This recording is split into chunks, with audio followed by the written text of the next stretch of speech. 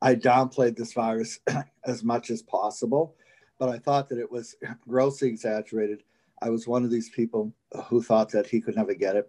And I hosted numerous events in and around the Boston area and Massachusetts of many people, anywhere from 70 to 200 to even 300 but again, that was before I got sick. When I got sick with the COVID and when I infected four members of my family, then I had a complete change of heart. There were nights that I didn't think I'd wake up. But now I see the necessity of the shutdowns and the closures and the restrictions that you've had.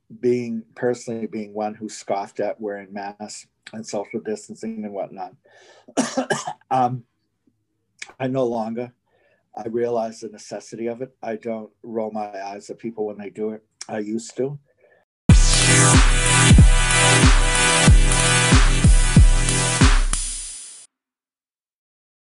Hello and welcome. This is Perspectives, a podcast that asks, why do people change their minds? My name is Anna. I am a master's student at the Columbia School of Journalism, and my guest for today's episode is Tom Mountain, the Massachusetts Republican Party Vice Chair. A quick disclaimer, this interview took place on January 5th, 2021, but I think the content is still relevant given that the coronavirus is not leaving us anytime soon. This is my third ever podcast and the first that also includes video. So if you have any feedback as to how I could improve, please let me know. And without further ado, here is the podcast. So you are the vice chairman of the Massachusetts Republican Party, is that correct? Yes, I wear many hats, and I'm also the vice chair and founder of the Massachusetts Republican Jewish Committee. So I wear many different hats in the Republican hierarchy as a Republican official, but yes, that's currently my title. So I'm also a Republican State Committee man from this district. It's an elected position. I was a chief delegate for the Republican National Committee. I was a member of the platform committee for the Republican National Committee. I was on the Zionist Organization of America Executive Board for the Northeast. I was a Trump campaign regional director for Massachusetts. So there are others, but again, I won't, I have a long political resume that goes back many years, but that's really my life now is embroiled in Republican politics. And so prior to when you got COVID, what were your thoughts? Because I've seen some of your Facebook posts and you seemed like you kind of thought it was over-exaggerated or maybe even a hoax. Is that correct? Well, I didn't think it was a hoax, but I thought that it was grossly exaggerated. I was one of these people who thought that he could never get it.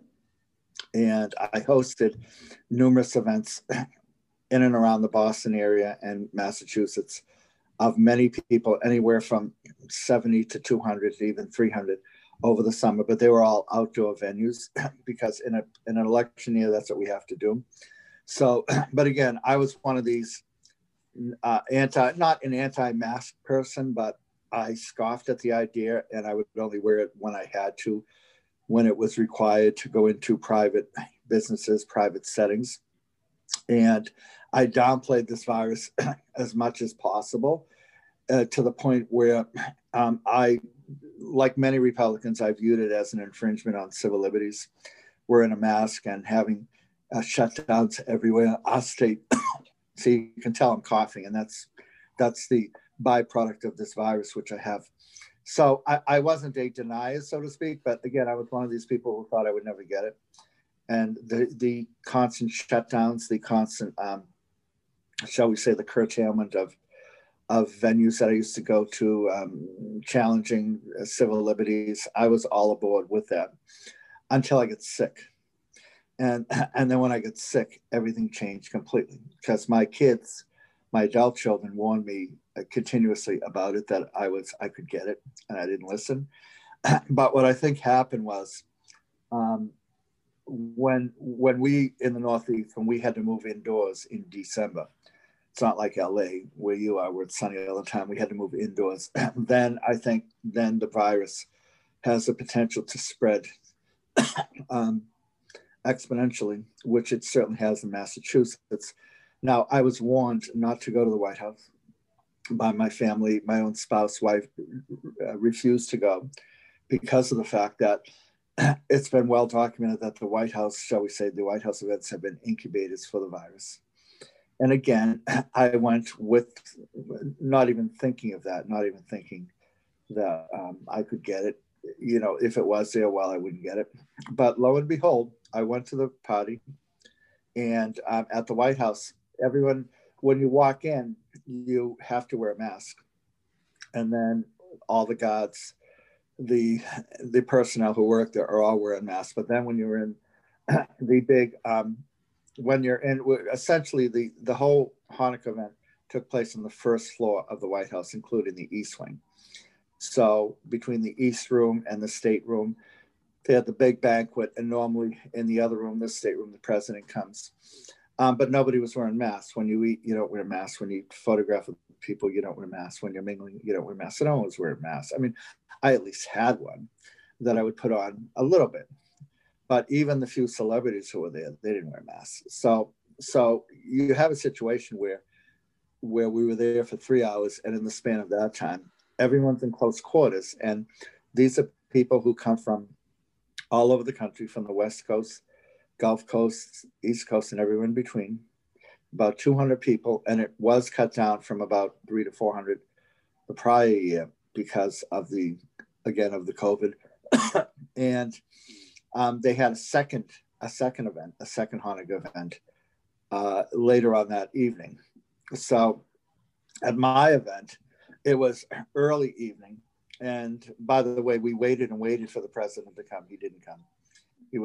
I was told later on that he was tied up with the Israel-Moroccan peace treaty or negotiations. So when he did come, he came after my event and into the second event, and he was still wearing his overcoat. So that was a disappointment. But again, I had been in his presence many times, and in particular at the prior White House Hanukkah events. He was, of course, there with the vice president and everybody in a who's who of Have you met him? Yes, several times. So at what moment did you start to realize you might be sick with COVID?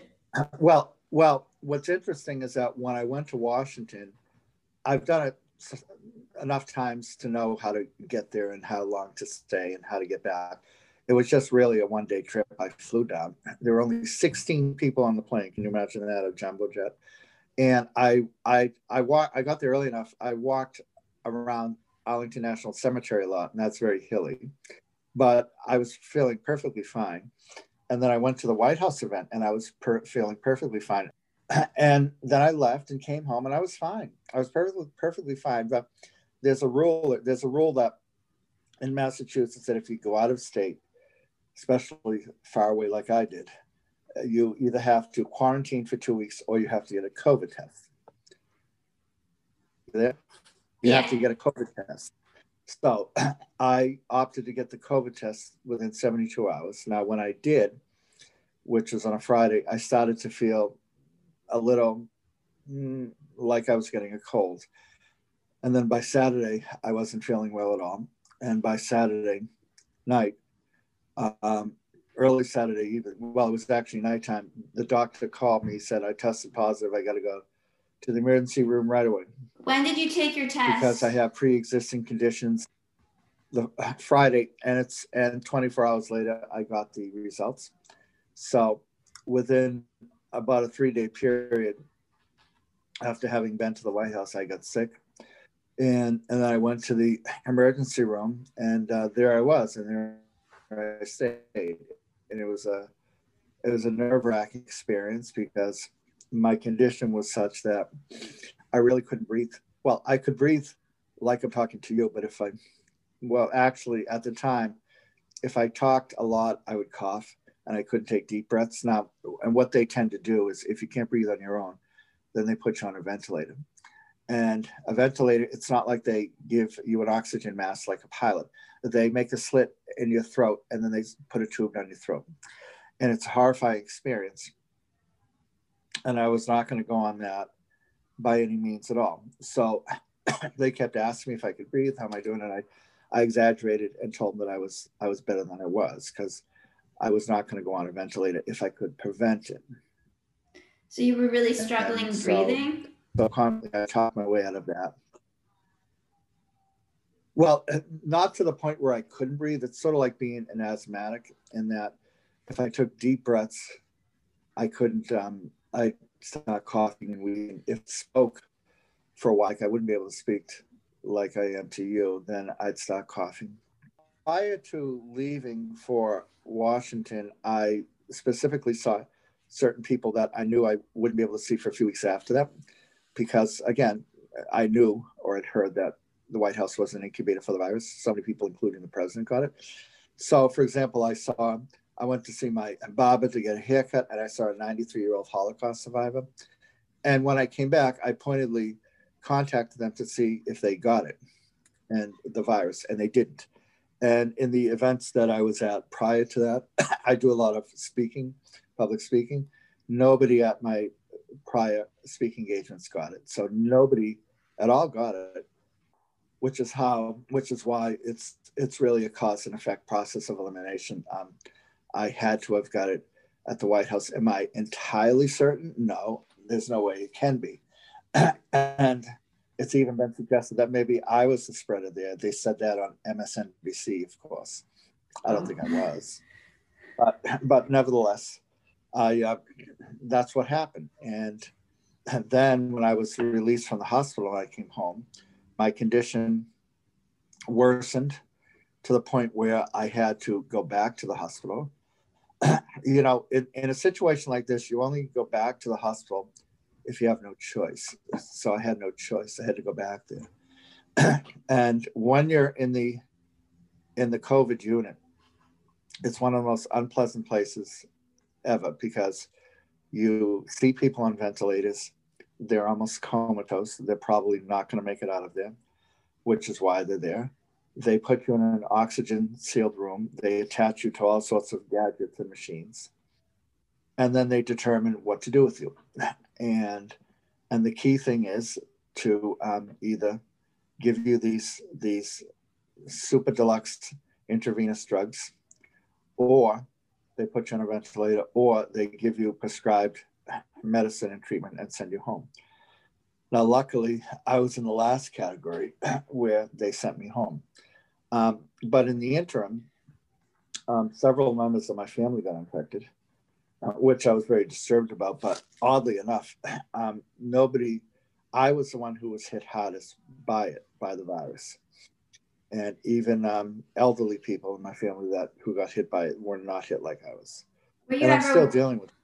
Were you ever worried you weren't going to make it out? Oh yes, there were nights that I didn't think I'd wake up. Wow. It was that bad.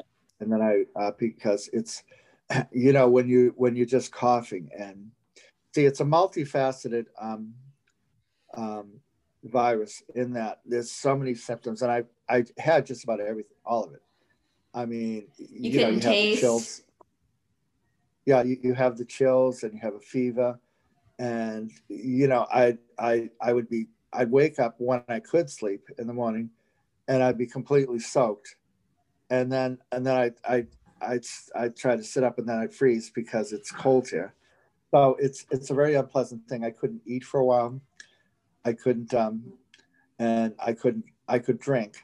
But the other thing it does is it prevents you from. I couldn't read, I couldn't focus, I couldn't concentrate. It clouds your brain, your reasoning, your thinking, things like that. So when reporters called me once, they caught me off guard, and I think I said most of the right things. Sometimes I didn't. I know, like when the Boston Globe called me, and then when they did call me, and I spoke to the Globe, and then I spoke to a local television network.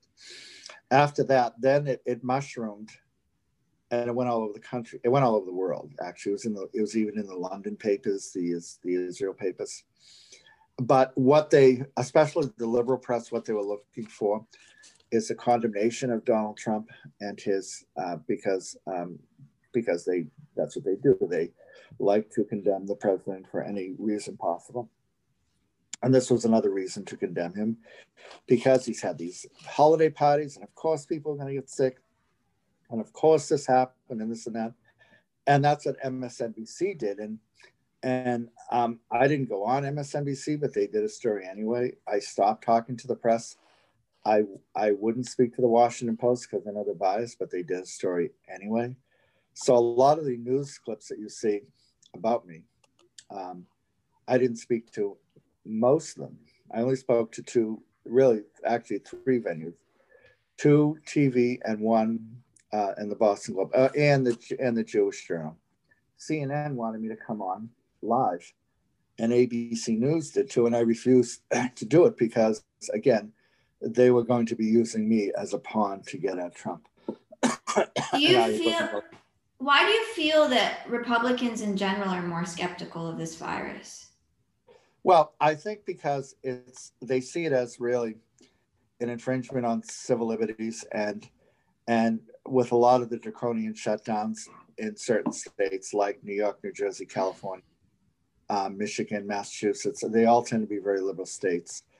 And with the exception of Massachusetts, they all have Democrat governors. And what they see is really draconian rules set us by governors that more or less curtail the operation of businesses and commerce.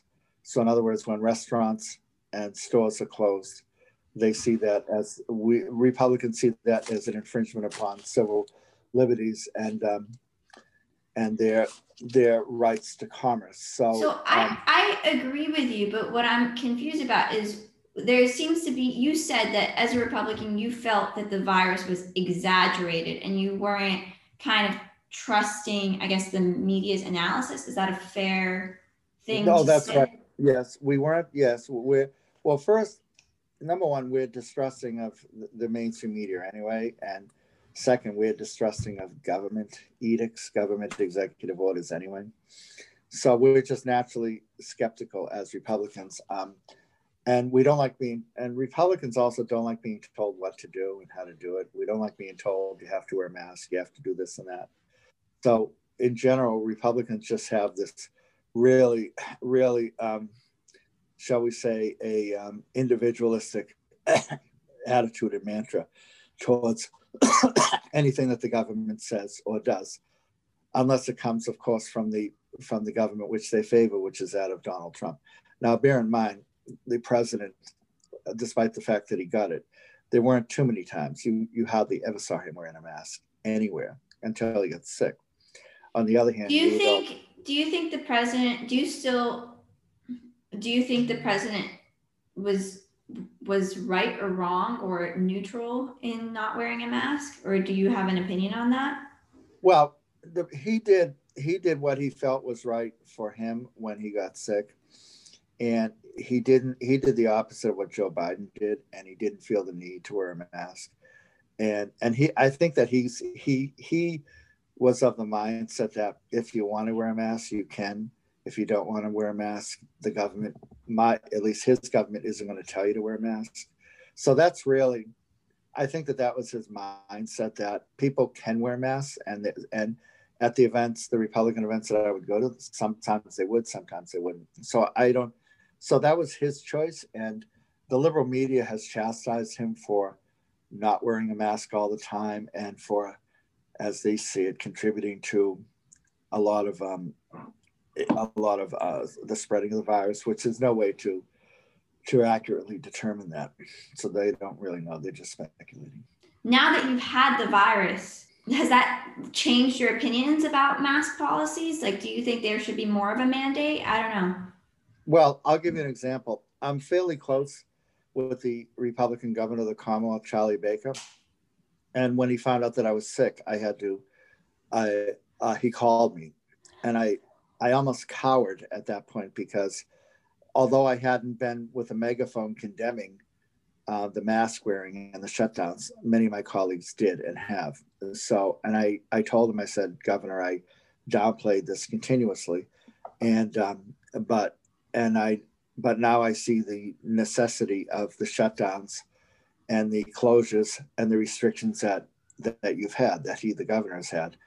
And I told him, I said, it's a very difficult position to be in, because if he shuts down restaurants and bars and whatnot, then they may eventually go out of business. But if he doesn't shut them down, then 100 more people or 1,000 more people may contract the virus and die. So it's a very difficult position to be in. It's public health versus curtailing, shall we say, businesses to operate effectively and continuously. It's a very difficult position to be in. And I've come to realize, at least in our state and in other states where the virus has really hit hard, that in most cases, the governor, or at least let me just specify, the governor in our state was absolutely correct and is correct in his shutdowns in Massachusetts. Now, other states are different. For example, where the state that you're in, New York, they took it to a ridiculous extent, and they did things that were very callous, very, very miscalculated by, for example, putting COVID patients, elderly COVID patients, back in nursing homes where it would spread like wildfire, and so many thousands died, and they didn't have to do that. And then in your state, in where you're from, California, they have these really draconian rules where they're even shutting down outside dining in restaurants when, I mean, fresh air and sunlight, that's really, even the most zealous doctors on the COVID shutdowns would even say that there's nothing wrong with that. Shutting down beaches, it's just absurd. But so different states have tackled this in different ways. But one thing that I've found is that being one who scoffed at wearing masks and social distancing and whatnot, I no longer, I realize the necessity of it. I don't roll my eyes at people when they do it. I used to, but again, that was before I got sick. When I got sick with the COVID, and when I infected four members of my family, then I had a complete change of heart, having acquired the virus, and having acquired it, not dramatically bad, but bad enough that I'm still dealing with it. I contracted it officially December 11th, and now here it's January 5th, and I'm still very much dealing with it. So do you think social distancing should be more of a bipartisan kind of idea? Yeah, well, I think that it's really a common sense thing at this point, because again, unless people really either get it or have somebody in the family who gets the virus, and they're a denier, then they're not going to do it. Now, as an example, I went to a very big indoor meeting in early December here in Massachusetts, and there were calls to have December 21st, a mask off day. Now, what that meant was people were going to go into malls and stores and take off their masks and just prance about in large numbers. There's been protests like that in California. I know my mom has seen them. Yeah. Republicans, conservatives, and whatnot. Now, the problem, so I was all for that. I wouldn't participate in it because I think it's just not something I do. But at the time, I was amused by that. I agreed with it. Now, I think that it's crazy. And I've been telling people, anyone who would listen, my colleagues, my Republican colleagues who would not be inclined to, be careful, that you have to be careful, especially those of us who are middle-aged and the elderly, because you could get it, and if you get it, you might not come out of it. That's the problem, and that's really the issue. And I've been also saying this in the general media, and again, the governor has called me in and been very much in support of my comments and commentary in talking about this. Right. And I know I've seen in certain communities, I've seen it personally in the Persian Jewish community, there seems to be like a lot of distrust of the mask wearing and those kinds of things. it's interesting why certain communities are more distrustful of others. And I think it's sad that Yeah. we're so polarized that people won't believe media even when it's true. But just in terms of the media, there's still the divide between Republicans and Democrats. And, Democrats have always been, I think liberals have really taken this virus to an extreme, in that they'll wear masks all the time, even when they're driving alone in their cars. There's no moderation, there's no middle ground. Republicans also take it to an extreme in that they'll only wear masks if they absolutely have to, because Republicans are very big on private property. So if a business says you must wear a mask to come in to a business, then they'll wear it. But other than that, they're not going to wear it in the public sphere. So it's really become a symbol of an ideological thing. Those who wear masks all the time and those who hardly ever wear masks. And it's a divide that will never be bridged except on an individual basis when people get sick or within their families when they get sick. But the media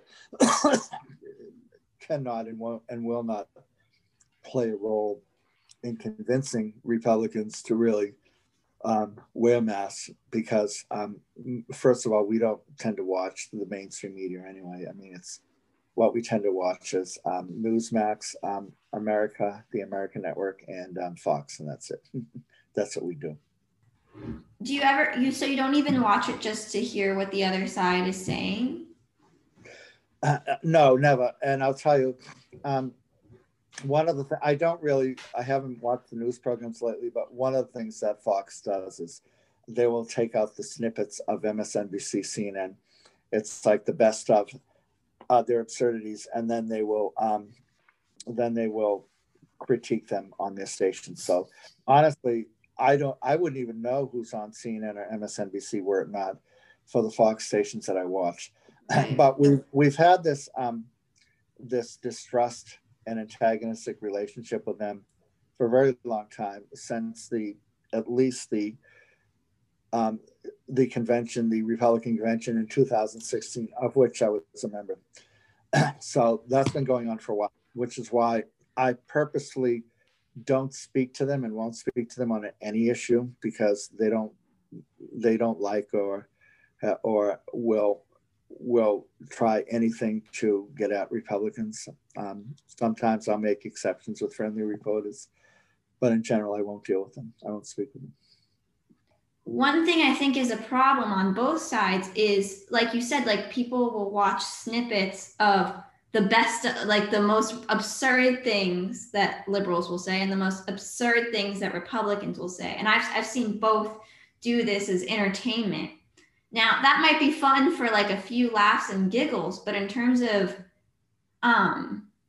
maybe having a constructive discussion, I feel like it's really detrimental. It's really not so good, because if you want to have a good discussion, you got to hear their strongest arguments. And then, if you're right, you'll refute their strongest arguments. If you play against their weakest player, it's not a fair fight, right? Does that make sense a little bit? Well, you see, if in the political realm, and especially in an election year, the mainstream media is aligned with the Democrat Party, so we don't deal with them at all.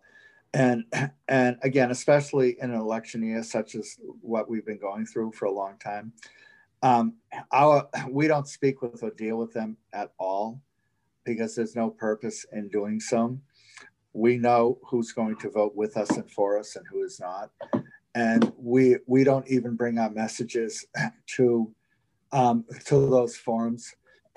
And, for example, like I said about the MSNBC report on me, I had never watched it, and I didn't even know who these reporters were until they had my story on for 3.5 minutes. And again, they didn't even call me. I honestly, I wouldn't have spoken to them anyway, because they did exactly what I would think that they would do, which is use me to go after the president, because that's what they do. So just in terms of, but what I think you're alluding to maybe is trying to find common ground among Democrats and Republicans, and I don't want to disappoint anyone, least of all you, but really, we really have nothing in common with Democrats or liberals, absolutely nothing. And our motto is and has been, in terms of dealing with Democrats, is we win, you lose, just in terms of the electorate. And that's how it's been, and that's really how it's going to continue, for better or worse. And I'm not saying that to really make a political statement, but I will say this: there were 74 million Americans who supported the president and who voted for him, and there's allegedly 80 million people who voted for Joe Biden, which we think is a complete falsehood.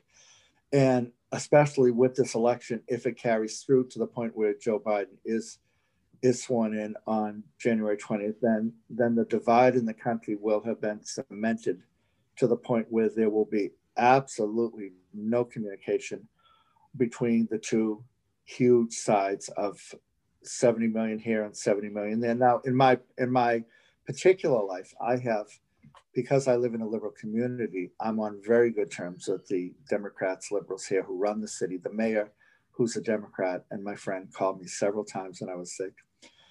So I try to get along, and I do get along with as many people as possible. It's provided, of course, we stay out of politics. And there's a lot of overlap that I have to do as a civic leader in my community to deal with certain things. For example, I spoke at the Veterans Day event as a guest of the mayor, and the other speaker was a newly elected congressman. And when I went to, and whom I really have nothing in common with, and I don't particularly like, but when I went to congratulate him on his election of Congress, he said, "Thank you." And then he says, "And congratulations to President-elect Biden."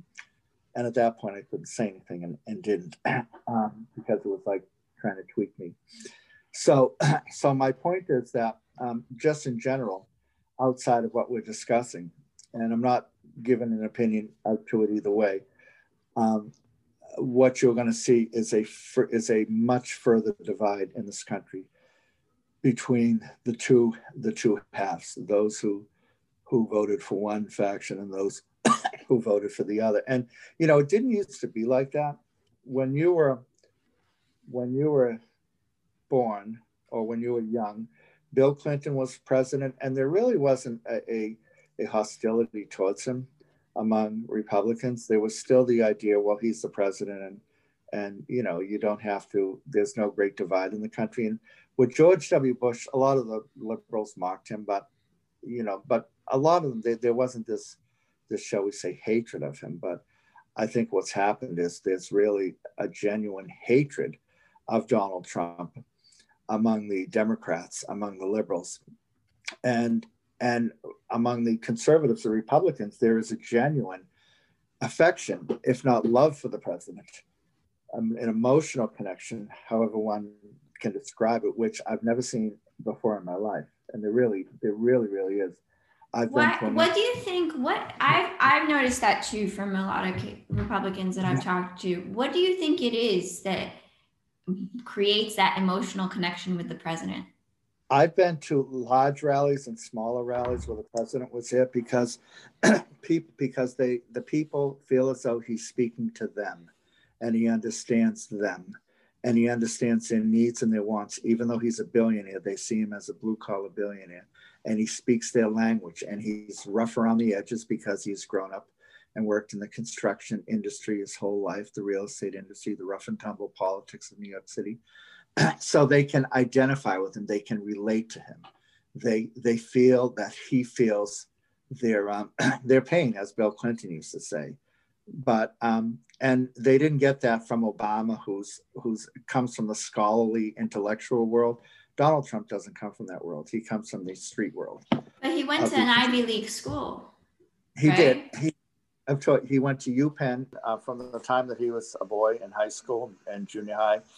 His father deliberately immersed him in the construction world, doing menial jobs such as mixing cement and more or less being a gopher around the construction sites. And every summers, all the summers from that, he worked in construction and in that business. And Donald Trump, in turn, had his boys work in that business as well. And which because he wanted, I think that both Trumps, the father and grandfather, wanted their kids to really be in tune with what it's like, A, to work for a living, and B, to be in tune with the common people and to understand their what it's like to really be them, so to speak, instead of living in the lap of luxury. So again, you know, when Donald Trump is one who can speak to and relate to the people, and not too many presidents have that talent. I think George W. Bush did. Bill Clinton pretended to, but he was a bit of a phony, and people saw right through it. So and even Ronald Reagan did not have that talent, but Donald Trump does, because it comes naturally, which is why there is such a devout following of the president. There is such an intense loyalty towards him that I've never seen, again, towards any president in my life.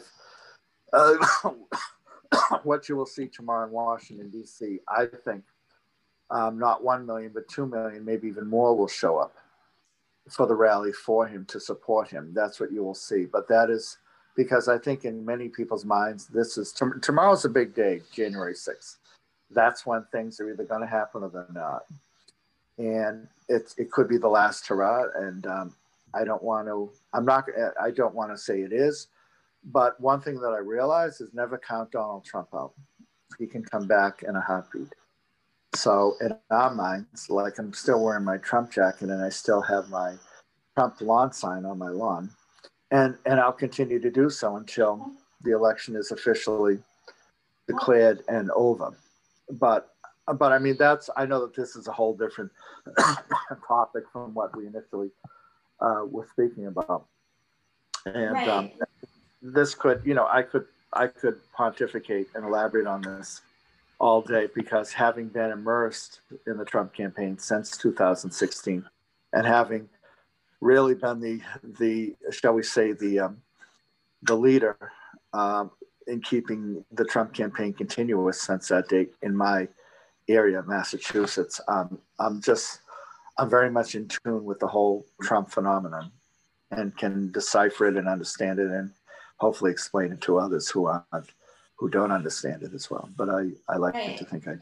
Which is why I'm grateful to talk to you, because I have kind of been at the other end of it. I've been in college, so I can very well explain the liberal perspective of why people are very disturbed, you know, and I personally am not the biggest Trump fan, but I think it is important for me to understand why it is that people like him, at the very least, because he does have this very intense appeal that I agree with you, that I have not really seen with other leaders. It's not even a question of like people, Republicans like George Bush and they voted for him. It's really, and I know this may sound a bit corny and maybe out of the ordinary, but there's really a genuine love, a genuine connection that people have with the president. I mean, there is a one parody article I saw that it was like, I mean, it's a joke, but it was like, Christianity isn't a religion, it's a personal connection with Donald Trump. Yeah, exactly. Well, but bear in mind, Donald Trump is also in practice and has been the most pro-Israel president in history. But, you know, there's not this same intensity for of feelings for Joe Biden. There just isn't. And which is why we don't believe he got anywhere near 80 million votes. I mean, at his rallies, he barely got a few hundred people. If he had an outdoor inauguration, how many people would actually show up? And for the inaugural parade, how many people would actually be there? I know how many people were at Trump's inauguration because I was there in the front, and there were about 1 million people there, and the parade route was jam-packed. So what I'm saying is that there's a lot of people that hate Donald Trump. He's I mean, you have to admit it. He's a very polarizing figure. He is both loved and despised. I don't know very many people that are neutral about him. Well, that's right. Nobody is.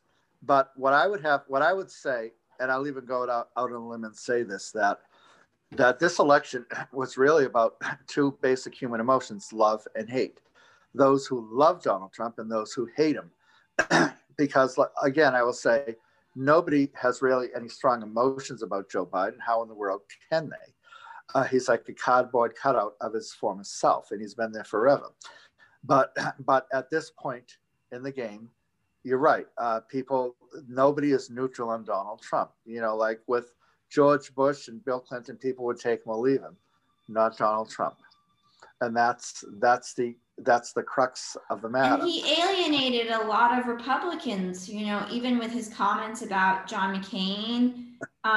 You know, so a reason that I think he makes a lot of enemies. He says some things that I feel that a nice person would not say, frankly. Well, he alienated a segment of the Republican Party through John McCain, but not a large segment. Really, what has happened is the Republican Party is currently and has become the party of Donald Trump. It is one in the same. Now, there are some offshoots, but those Republicans who are never Trumpish, shall we say, they're really on the fringes of our party. They're not recognized as mainstream Republicans. Even Mitt Romney has fallen from favor dramatically. And I worked closely for Mitt Romney. I actually ran his election day rally at his polling place in 2012.